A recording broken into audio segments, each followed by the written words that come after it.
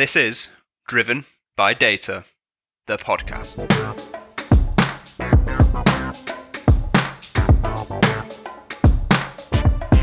Welcome back to another episode of Driven by Data, the podcast, Season 2, powered by Orbition Group and hosted by me, Kyle Winterbottom.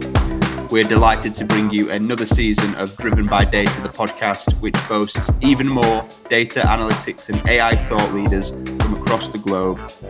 Our aim remains the same: to uncover how some of the most prominent leaders within the data analytics community tackle our industry's most trending topics, told in order to share knowledge, ideas, and experience, and just as in Season 1, to give back to the global data and analytics community. So sit back, relax, and enjoy this episode.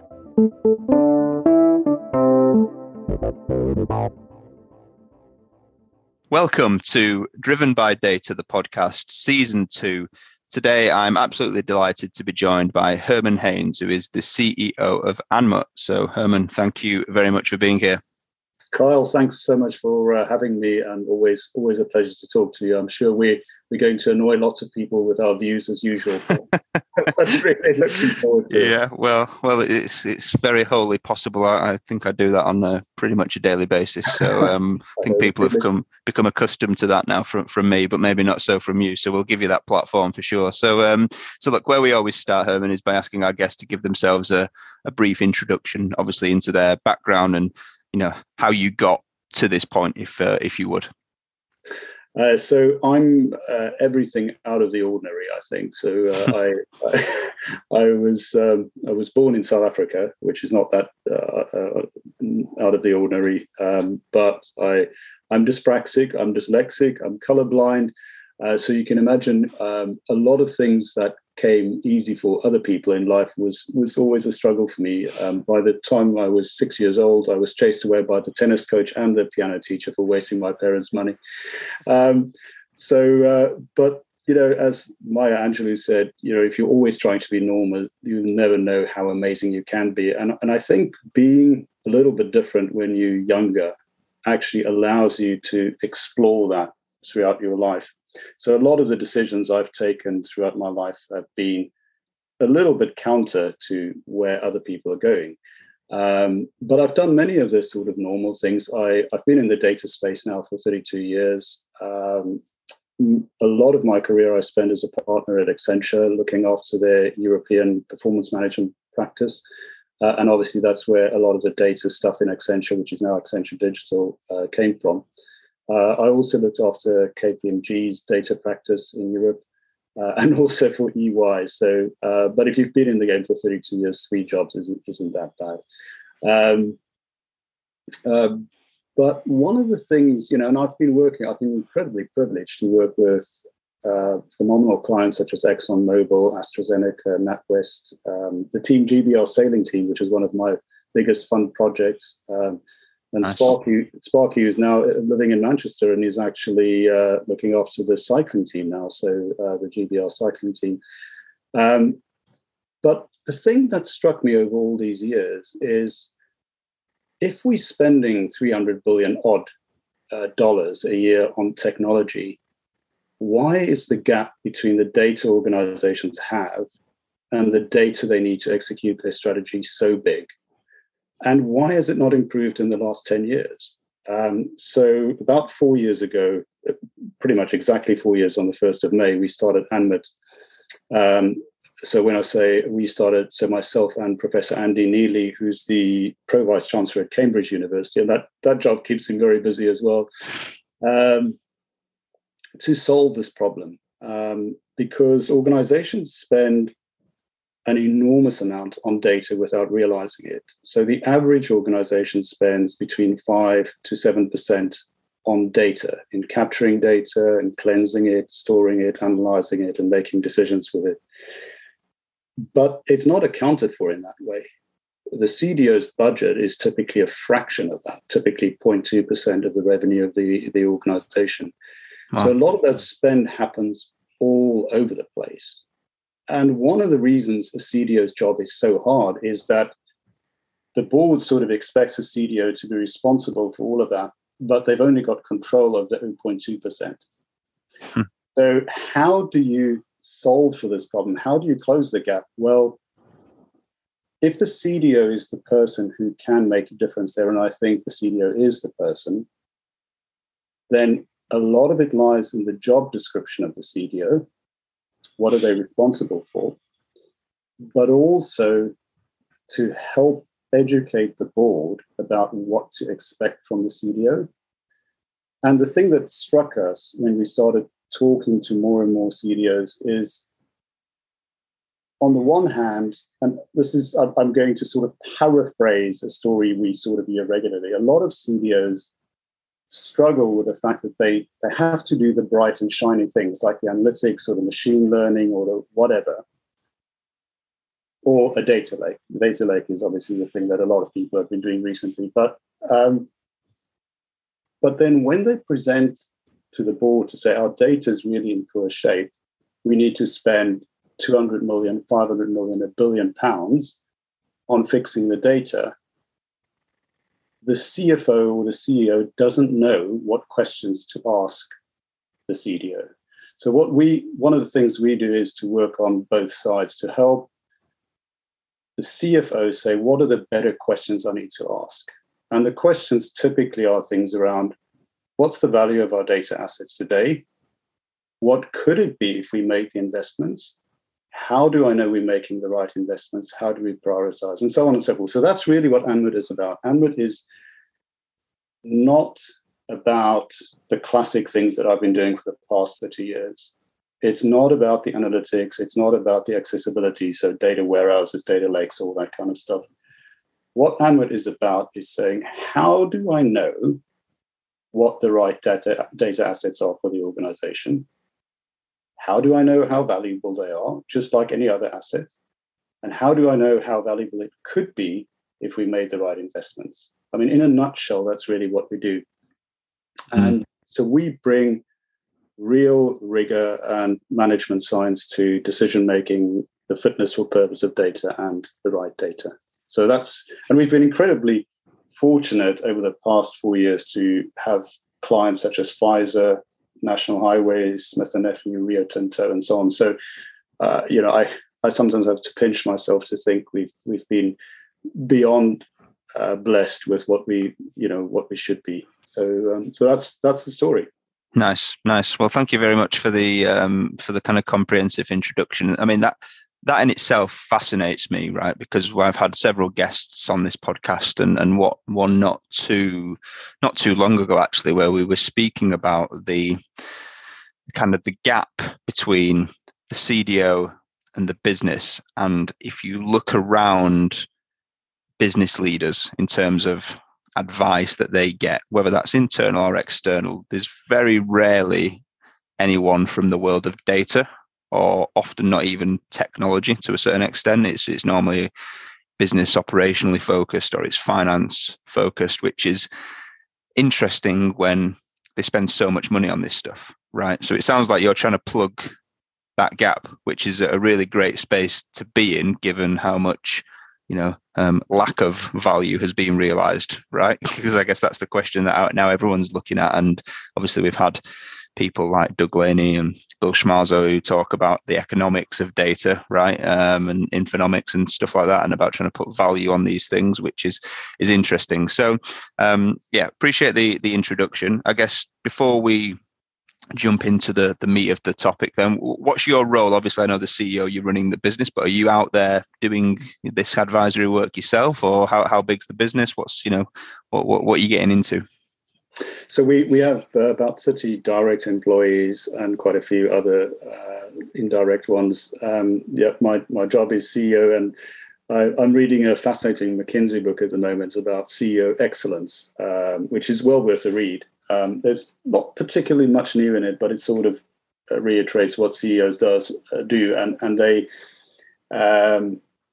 sort of come to the conclusion very early on in the book that nobody knows what a CEO should be doing, because every CEO's job is different. But they sort of distill it down into a few things. One of the key things a CEO should do is to provide the vision for the organization. And I think that's true. I think the other things they sort of major on is ensuring you make the right bets, the right capital investments, how you build the right team, which is critical, ensuring the organization stays aligned and so on. But as a startup, as you know, as Guy Kawasaki said, how do you know a CEO of a startup is pitching? Well, his lips are moving, and I think that's pretty much a CEO's job in a startup is you need to ensure the momentum, the forward momentum. You're either recruiting people or you're bringing new clients on board or whatever. But it's a fun job. It's a fun job. It's a tough job, and I don't, nobody who's in this job would say it's an easy job, but it's incredibly rewarding in stretching you into areas that you just haven't had that stretch previously in your life. Yeah, absolutely.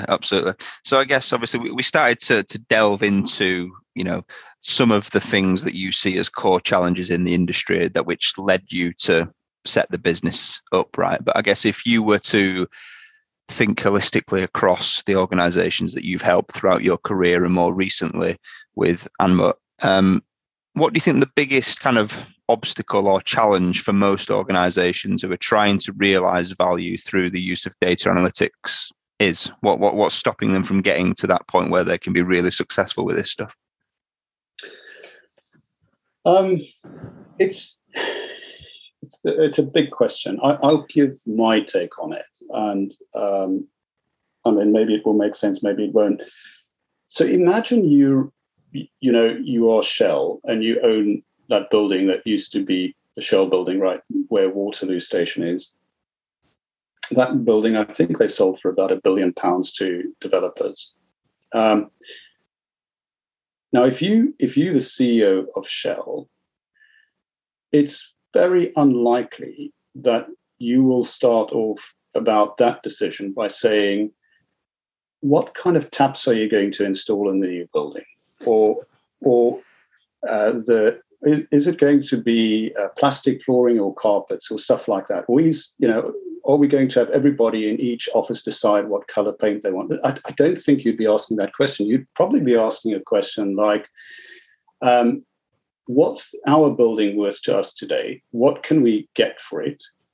Could we develop it ourselves and make more of a profit, or should we sell it? I think that's kind of the business decision about the building. And I would guess that's the same about just about any other asset of value. When it comes to data, the complete opposite applies.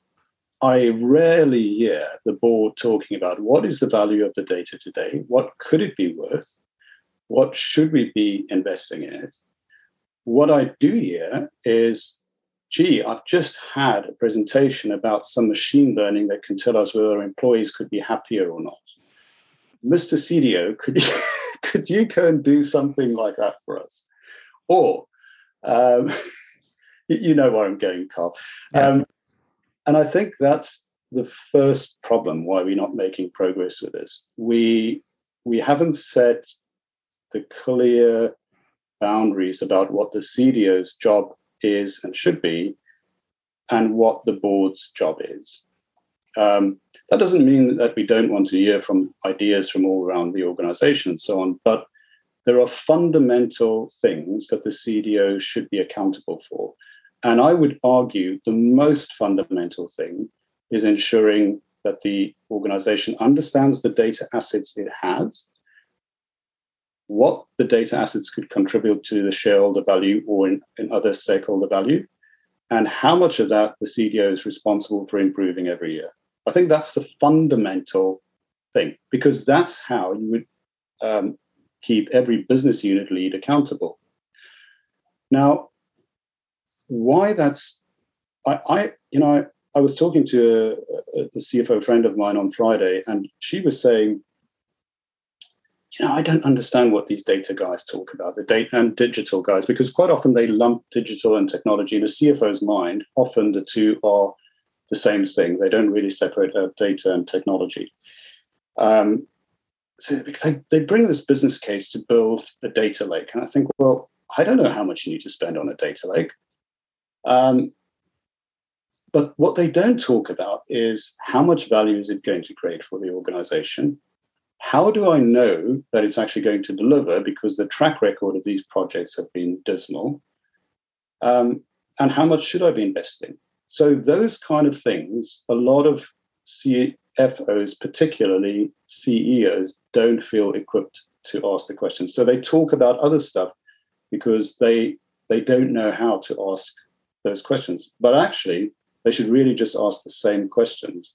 And the CDO should be able to respond with answering basic portfolio management questions. So that would be my very long answer to your question. No, I mean, fantastic answer in my opinion. I mean, I often get asked, so as you know, you touched earlier upon job descriptions, right, which I've probably by complete accident probably become a little bit famous for in terms of my opinion on the majority of most job descriptions. And I guess when organizations come to us and we have a conversation around what that job description should look like, what it should entail, I find myself often re-educating, taking them back down the path they've just come, and trying to get to the nooks of, look, really, what's important to you as a business? Because I guess 9 times out of 10, it's just a shopping list of technological requirements. And I'm like, well, all this is great. You can go and find that on someone's CV. That's not a problem, but that's not going to necessarily get you from A to B on the value train, right? So these are the types of conversations that I'm having. But I think for me, this all comes down to, especially businesses that are at the start of that journey, they often don't know what they don't know, right? Which is why it fascinates me that businesses like yours are now starting to come into the fold and have these conversations, because evidently, if a business, a board, business leaders decide, right, we're going to have a priority on data and we're going to bring someone in as a CDO or a data leader or whatever it's going to be called, 9 times out of 10, they're not exactly sure themselves what this person should be hired to do. And my view, and maybe quite controversially, is that a lot of this stuff stems out of obligation, right? Everyone's talking about this stuff. Our competitors are apparently doing this fancy AI project, and before you know it, they've spun up a team of 50 data scientists. They're building some ML models, and there's been no other thought around, well, why are we doing this? What are we trying to achieve? How are we going to tackle this long term, et cetera, et cetera. So it's really good to see that these businesses like yours trying to bridge the gap between that space, because I think that's really what a lot of this comes down to be honest with you. I know that when we spoke offline, you talked about, and you mentioned earlier, right, the amount of spend that goes on in the industry, but the gap between the data that organizations have versus the data that they need to do this well is huge, right? Why is that?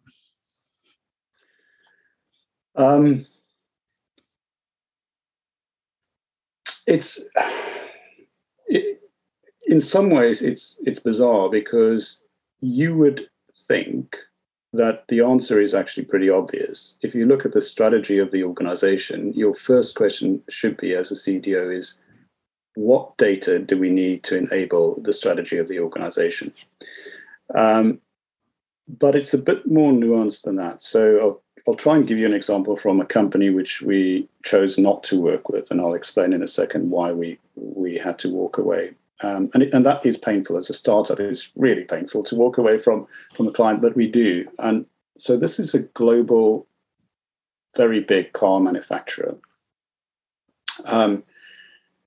And they have 30 already in-flight data programs running. Some of them are building a single customer record model, all the things you'd expect. They're building an enterprise data warehouse, data lakes, doing machine learning about customer preferences and all that kind of stuff. Mm-hmm. And so it doesn't take that long to decode the strategy of the organization and say, okay, so these then are the data assets that are going to be really important to you. One of them is customer. So the answer is correct. But then the conversation took an interesting turn, because we said, so do you all of these 30 programs, are they going to try and focus on the data that exists in your organization today, or the 60% of the customer data you need to really get customer insight that doesn't exist in the organization. And all 30 are focused on the internal stuff that's currently in ERPs and CRM systems and all that kind of stuff. So by the end of this multi-100 million-pound spend, they will have no better insight in the customer, because 60% of the data sits out in the retail network, in retailers that they have contracts with and that they can access data if they chose to, if they understood the value of that data. So we said, listen, you either have to reshape all 30 of these programs or even stop some of them, but you can't do what we do in parallel. If you decide these are the most material data assets, you either do it properly or it's going to look really silly, because you're going to spend all these hundreds of millions of pounds on going down a certain route on 40% of the data. Now, if I explain to you like that, it sounds super obvious.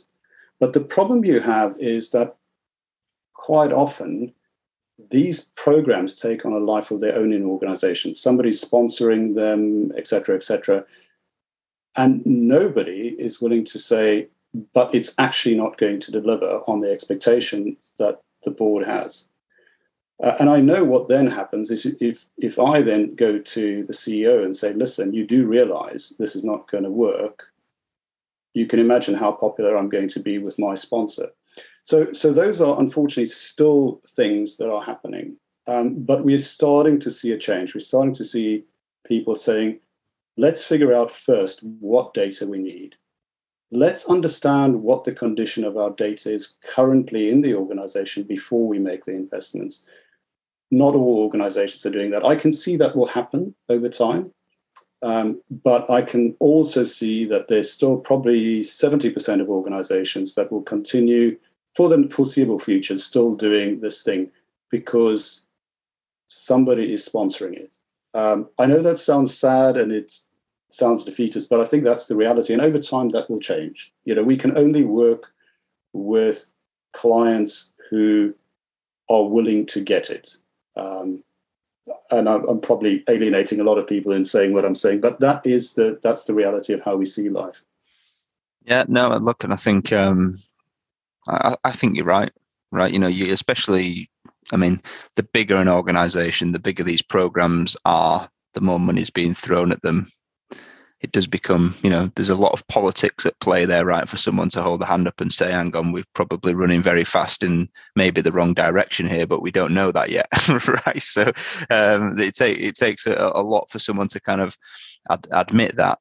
I guess from your experience then, how do organizations get themselves into this predicament? Like, how has that decision been made to run 30 individual data programs that are all gunning for the same objective, but are merely doing so on, I guess, a false economy, right? Because it's often it's complex stuff. So one of the large banks have only recently started restructuring their data office, but they had 400 chief data officers around the world. So you can imagine the amount of duplicate effort that's going on there, complex programs to get stuff in the cloud and so on. And there will be benefit to each of those things. Let's not kid ourselves. Very, very few of those things have no business case at all. But if you don't start from the premise of scientifically decoding the strategy and the market that you're in and understanding what data assets you really, really need, like the Shell building, and you start with the plumbing and so on and so forth, you're going to have an awful lot of wrong taps in the building and so on and so forth, because it doesn't start at the asset level. It starts at a much lower level.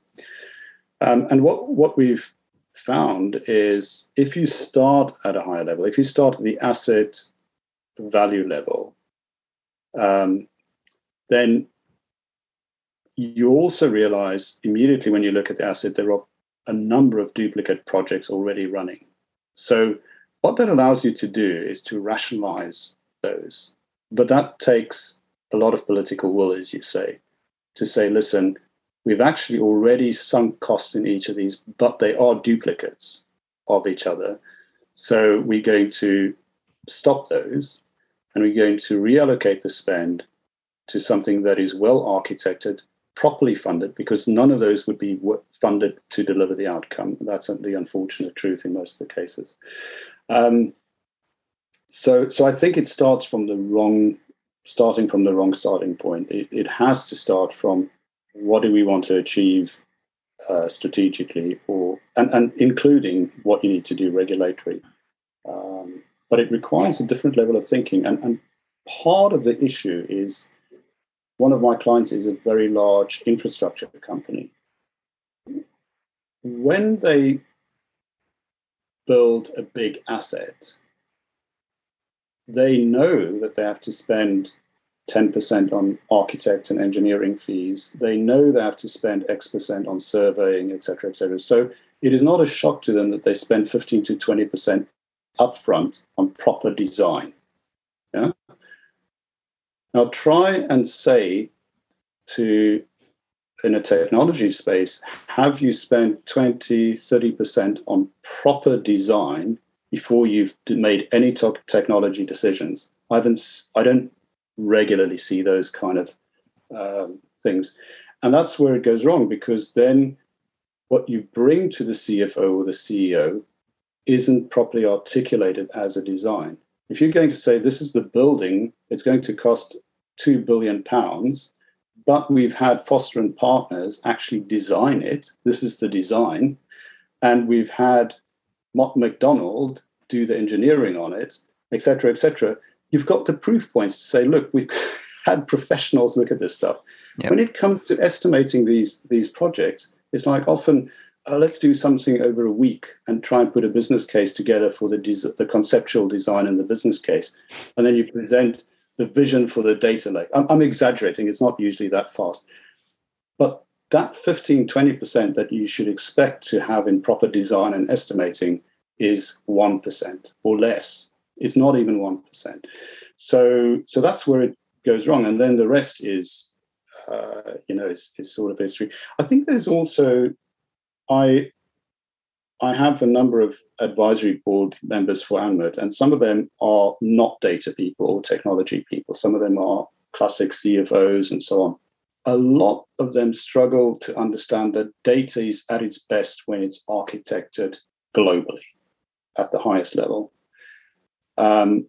And that you can't have every part of the organization architect their own thing on data, but it requires a real investment to do that. I don't think that's during the 80s, there was this whole view of devolving decision-making throughout the organization. And with that, the devolution of how systems were implemented, et cetera, et cetera. Now, part of it was good, but actually it created a fragmentation. Many people call it Conway's Law, that you actually fragment the data to the lowest level of the organization structure. Anyway, that's a very long answer. I've forgotten what the question was.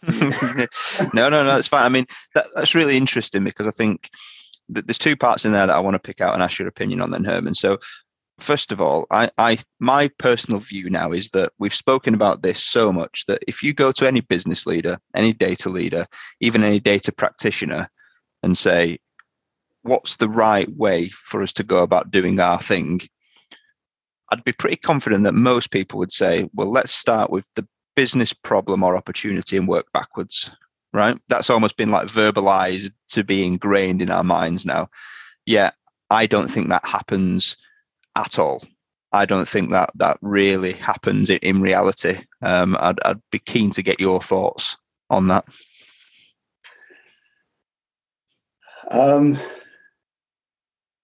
It does and it doesn't. Come on, get off the fence. I'll try and give you an example of something I saw recently in a client that we do work with.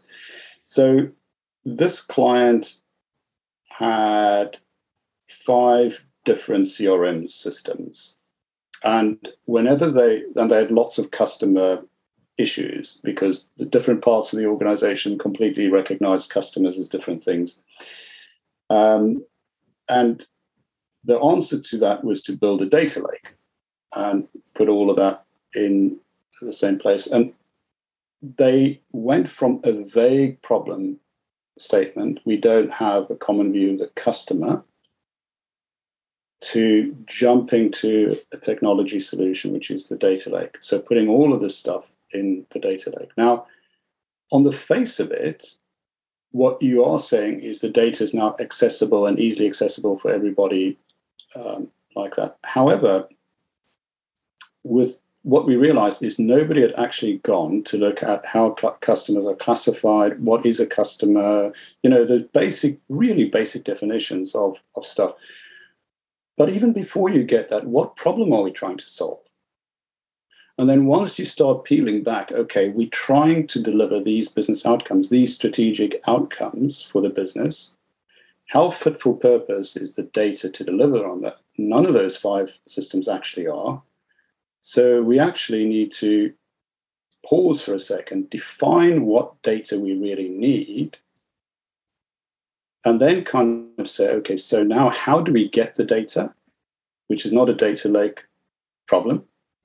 How do we ensure we move from the 20% fit for purpose to answer these questions to 80% or whatever the number is that would be good enough for you? In other words, what process interventions need to be made to capture the data? Or what competence needs to be built into the call center to collect the data, etc. So these are, how do we know what the right data is? How do we put the right things in place to get the fitness for purpose of data? And then how do we make it accessible? So I think, I often still scratch my head how somebody jumps from a customer question without analyzing really what the pain points the customer is experiencing to a data lake or to machine learning. Or, I still kind of think, but how did that happen? Where did that jump happen? And truth be told, I've seen some demos which are very convincing. And I kind of think, I can understand if I were 25 years younger, I would have probably fallen for the same thing. What I would say is always go back to, but is it solving the problem? Do I understand the problem clearly enough? And that takes time and effort. And then once you understand the problem, then you need to say, but is it valuable enough to solve that problem? Yeah. Because quite often it's not. Yeah, that's what I was going to say, right, when you were speaking, just because there's an instance where the business has identified, okay, we don't have a single view of our customer or what their issues or complaints or whatever the case may be are, that doesn't necessarily mean it warrants that much time or investment to change it if it's not causing you, if it's not detracting from your strategic objectives at this moment in time, right? So, and I think there's maybe a part of that we see a problem, we jump to, okay, we need to create some kind of data solution around this to fix this problem, and the reality is no one actually cares, right? So I think that's so true. That's so true. I don't want to sound sort of super wise about this stuff. I've made every mistake in the book. So the reason I kind of can talk about it is not because I'm particularly arrogant. It's just that I'm old enough to have seen this movie from so many different editors' cuts and directors' cuts that it's, these things happen. The challenge I think the CDO or the data office has is, how do you convince the organization to hang on until they've done this proper work? Many CDOs that we work with actually know this stuff, but it's saying to the organization, but hang on, let's analyze it properly and then make sure that it is worth solving, because the person sponsoring it doesn't actually care whether it's that high in the organization's pecking order. They are sponsoring something that's a pain to them. Yeah. Yeah, I was going to say it's it's interesting because I guess we hear a lot in the industry, right, about this whole kind of philosophy or concept of prove the value, prove it quickly to get buy-in, to get adoption. But that almost in its own existence probably causes some of these issues, right? Like the concept is probably fine, right? And I agree with it. You know, these things need to happen. You need to prove the value. You need to do it quickly. You need to, use a single use case and prove that it works so that you get the business on the journey and everyone's bought in and you know, all of that great stuff, right? But ultimately that goes against exactly what you're saying, right? In terms of we just pick one use case and run with it. Who knows if that's the right use case? Who knows whether it's going to add any value? Who knows whether anyone's going to care or not, right? So it's almost this conflicting advice that we get across the industry, which is interesting. And I guess that probably just highlights that it's really dependent upon the need of the organization, right, at that moment in time. And I think you've hit the nail on the head. One of my friends is a CEO of a global chemicals company, oil and gas company, sorry. And they have a chemicals component. But when he was the CEO of Global Chemicals a few years ago, he started a program with McKinsey about doing exactly that for optimizing plant performance. And they've got hundreds of plants around the world to prove it quickly in one plant. Now, because I've seen that kind of movie before, I said, that's fine, you will optimize that one plant, but that won't pay all the McKinsey fees. What they are saying to you, our fees will be recovered by all the hundreds of other plants that you've recovered. Yeah. The only problem is, the problem that they're all facing isn't exactly the same, and the data landscape is totally different. He didn't believe it until they got to that point. But and it's not sort of a criticism of any particular consulting organization. I mean, I've been in lots of them, and I still, have fantastic friends in all of them. The issue is, are you trying to solve a strategic problem, or are you trying to solve a tactical problem? And if it's a strategic problem, then you might have to deprioritize some of the tactical stuff. Investment in data is expensive. So I think a lot of people don't realize how expensive really good data is. But the value of it could be significantly more. And what we're trying to do is to help CFOs, CDOs, CEOs speak a common language around the data asset portfolio. So this is the common data asset portfolio we're all looking at. Which of the 2,000, which of the 20 are we really going to focus on that will create exponential shareholder value for us? That's where we're trying to continually focus people to get back to. Because then once you've got that, you can say, well, we might need to spend £1 billion on this particular data asset. And 200 million of that is going to go into just architecture, design, and understanding the problems properly, and understanding the revised customer experience and decisions that will come from it. And a lot of it will still go into technology, but it's making sure that you understand the scale of the opportunity. Because if we can get this right, if we can actually understand our customer preferences really much better, and we design it like that, that could be worth 2, 3, 5 billion in additional shareholder value. So if you then look at it, you say, okay, then it makes sense for us to spend that billion, and it makes sense to appropriately apportion the right amount into the design and the change and so on in the organization. The example that I used about the CRM system is unfortunately where, as I said, 70% of the industry is still going, because it's a lot easier to sell that as if you're a consultant. And because I've been a consultant for many years, I know the drill. Go where the money is, follow the money, and that's kind of, but I've realized that's not solving that problem. It's not making any of our clients any better off for the long term. So now that I'm sort of in the second career of my life, or I don't know what you'd call what I'm doing now, but I feel I can do the thing that really solves the problem. And it's actually so obvious. If you think about it, what I'm saying is so obvious because it's been done with all other asset management disciplines over the years. With financial asset management, if you're a fund manager, you're not going to ask what colors have they painted the factory walls. I don't think I know any fund manager who cares about that. They do say, okay, is this a healthy stock? Have they got a good management team? Is their strategy sound? And can I get a good return from it? Those are the questions that fund managers ask. If you're building, if you're a Jones Lang LaSalle or somebody who invests in buildings, you ask the same question. Is this a property that can be improved, that I can get a return from, etc.? That's really what we help organizations with in terms of data assets. It's ridiculously simple in some ways. It's complex because the amount of work you need to do to be sure you're right. Because if you guess this, you're not doing it properly.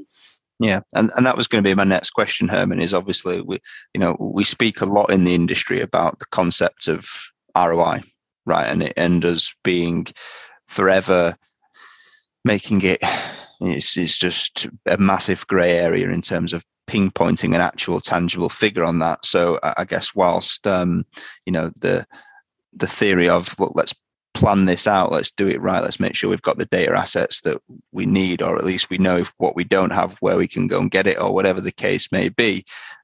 If you can accurately say, if we do this right, it's going to be worth 5 billion, but it's going to cost us $1 billion up front to do it, fine. I think every CEO on the planet would go, okay, yeah, I'm in for that, right? But I guess kind of history probably tells us it's not quite always worked out like that. And I don't know whether that's because we're just doing it wrong, as per your CRM example, or whether it's just hard to kind of pinpoint ROI because it's not as simple as, we build for X, we sell for Y. I think it's an industry problem. So I'll give you an example. When I was still at Accenture, we did a major transformation for a retailer in the UK. And we estimated it would cost about £2 billion to do it. So literally at the last minute, the retailer turned around and said they'll do all the process and people part of it, and we just need to do the technology stuff. But it was architected as a whole, and you can see how this was going to play out. Anyway, long story short, by the end of it, they wanted money. So we did our work for the £1 billion, but they wanted some money back because it didn't deliver on all the benefits. But then who's accountable for it? Now, the reason I use that sort of example is in the industry, everybody who's sort of in the technology space knows that when you bid for a specific piece of work, if you estimate to do it properly, you won't get bought because somebody's going to come in at half the price. And the reality is the things that go out of the door very quickly are the things that are difficult to measure, like quality of design, like understanding the outcomes that you're trying to achieve. And the things that stay in are the easy to quantify things, like how many databases did we create? How many apps did we develop? So all of these things stay in because they are easy to measure for a procurement function, et cetera, et cetera.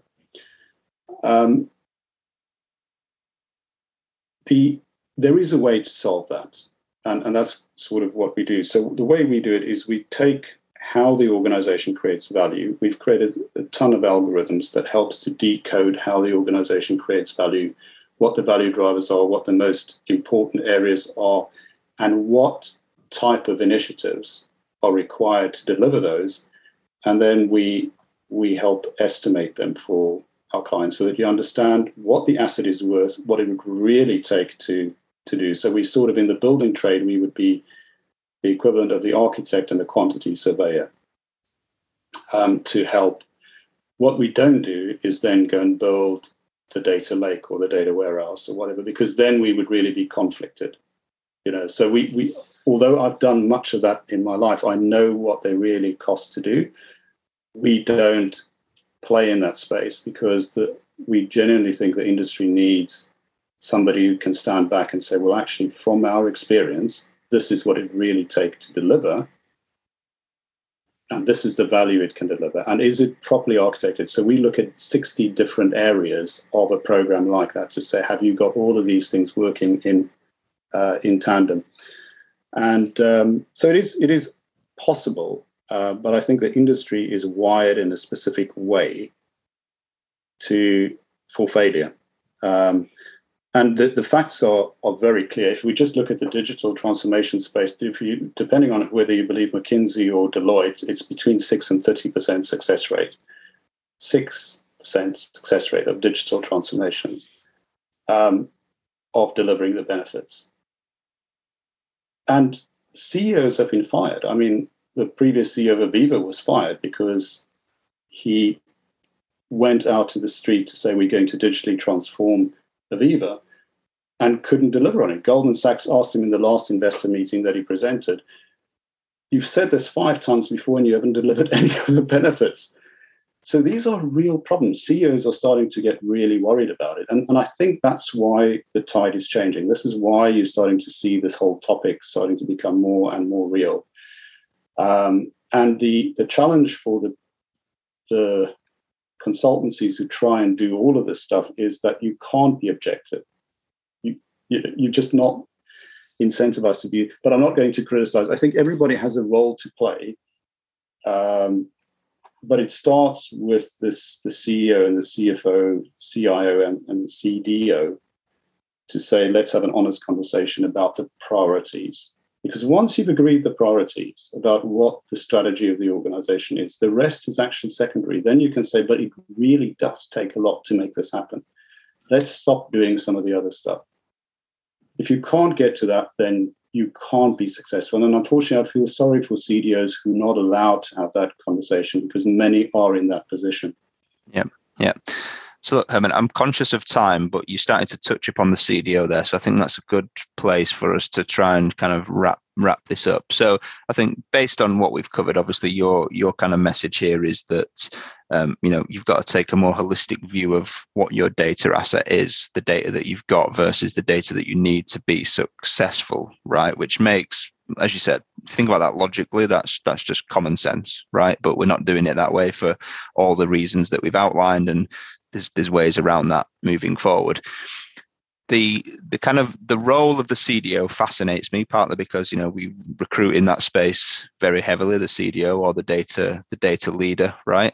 And we see a whole array of different organizations, sectors, setups, things that work, things that most often don't. What role, in your opinion, does the CDO have in this equation of thinking about data as an asset and getting the right type of data into the organization or having access to it to be able to do this properly? You're probably going to laugh now, but in the fund management industry, there's a saying that says, "You get the investor you deserve." I think often CDOs get a boss they deserve, not because they're bad people, but I think there's a level of due diligence that needs to happen to say, what kind of CDO am I? Am I a steady state kind of CDO? Am I a transformational CDO? Am I a CDO that will really help push the boat out on better machine learning and analytics or whatever? And there's a strength and for each of those. I've seen the weirdest CDO job descriptions. I've even seen CDO job descriptions that mention Python and machine learning. And you kind of think, okay, well, that's something the CDO should be hiring, not what the CDO does. I mean, yes, it's fine if the CDO can code in Python. I don't think that's a problem, but it's not necessarily what you hire a CDO for. But what I'm trying to say there is be very careful about whether the people hiring you understand what a CDO should be doing. And I'm not going to tell people what I think a CDO should be doing. Well, I'm going to do that. I think a CDO's job is fundamentally about creating more business value. And the way typically people create more business value is by saying, what can I do to improve the asset value of the organization or the capital value of the organization? So what assets do I have? Do I truly understand the asset base that I'm working with? Do I know what condition it's in? Do I know what it's worth today? And do I know what's a reasonable expectation for it to be worth in the future? And that should be my first marching orders as a CDO. And then there are a number of technical things that support that. Obviously, there's architecture, technology architecture. There's all that kind of good stuff. But if it's framed in too much of a technology frame, you're already going to be misunderstood by the board. Because the board, frankly, I mean, as I said, one of the CFOs who I spoke to on Friday said, they just don't understand what these digital and data people tell them. So their strategy, and literally this is what she said, her strategy is, I don't understand what they talk about. So what I do is I only give them half the money they ask for. Perfect. I'm not joking. Wow. But I see this movie over and over again. So because if you're going to work with a CFO or a CEO, they care about the business value and the results. So your job has to be framed in that way, and it has to be enabled with the right governance structures to allow you to do that. That would be my first piece of advice. I mean, there's a lot of other stuff that we can talk through about, but I think getting a very clear scorecard, and I know you and I have talked about this before, is what should be a good scorecard for a CDO? Because I think that's probably between you and I that some of the biggest service we can do to the whole industry is to help educate boards, people who appoint CDOs, what is great for the maturity of your organization, because it does differ. Yep. It's not the same for everybody. Yeah. What's realistic for an organization such as yours? Because the CDO churn is terrible. I mean, a lot of CDOs I talk to are incredibly unhappy. One of my friends who's a CDO said, he says when somebody approaches him for a new CDO role, he says, "Why did you fire the previous guy?" Yeah. So he says, let's start with that. But I think that therein lies, because the churn in CDOs is terrible. And it's this misunderstanding, it's this misalignment in between what the business outcome is that's required. Yeah, absolutely. And I think that's why I was mentioning earlier about, it fascinates me now, and it's great, in my opinion, that you've got businesses like yours that are connecting those dots, because as you've pointed out, there's people that sit on the board that can't distinguish between data, digital, and technology. And therefore you get into this environment where if it is relatively new, they go on, right, okay, we need to hire a data leader to run the ship for us. Okay, well, they need to be an expert in Python. They need to be an expert in cloud computing. They need to be an expert in AI, because that's what they think is required to do that job, right? And actually, despite all of the noise in the industry, what's really needed to do the job is how they get from A to B to prove value and realize value for the organization through the use of data analytics, right? Which is it sounds so simple when you say it out loud, yet probably 95% of job descriptions start with a technology first approach, even for the CDO role, which is unfortunate. But I think that is now starting to change based on this exact conversation, right? The amount of money that's being spent that's not realized any value. So look, Herman, conscious of time, but it's been absolutely fascinating having you on. I've really enjoyed it, and we look forward to seeing how your journey at Ammutt kind of continues. If anyone's got any questions or wants to reach out to you about anything that they've heard today, what's the best way for them to get hold of you? Well, I'll tell you what, my email address, herman.r.haynes, H-E-Y-N-S, @ammutt.co.uk is probably the best. I'm on LinkedIn as well.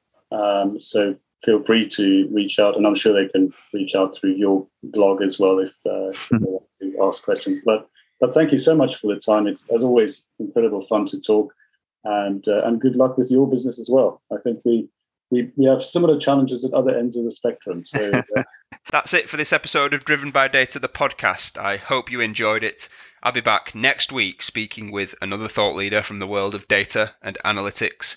Until then, please follow Orbition Group on social media if you've not already done so, where you'll be able to subscribe and therefore be made aware of the podcasts as they arrive. And please share, like, and leave reviews so that more people from our industry get to hear and benefit from these too. If you've got any questions or you want to suggest ideas for topics or potential guests, then please feel free to reach out to me. Thanks for listening, and I'll be back next week.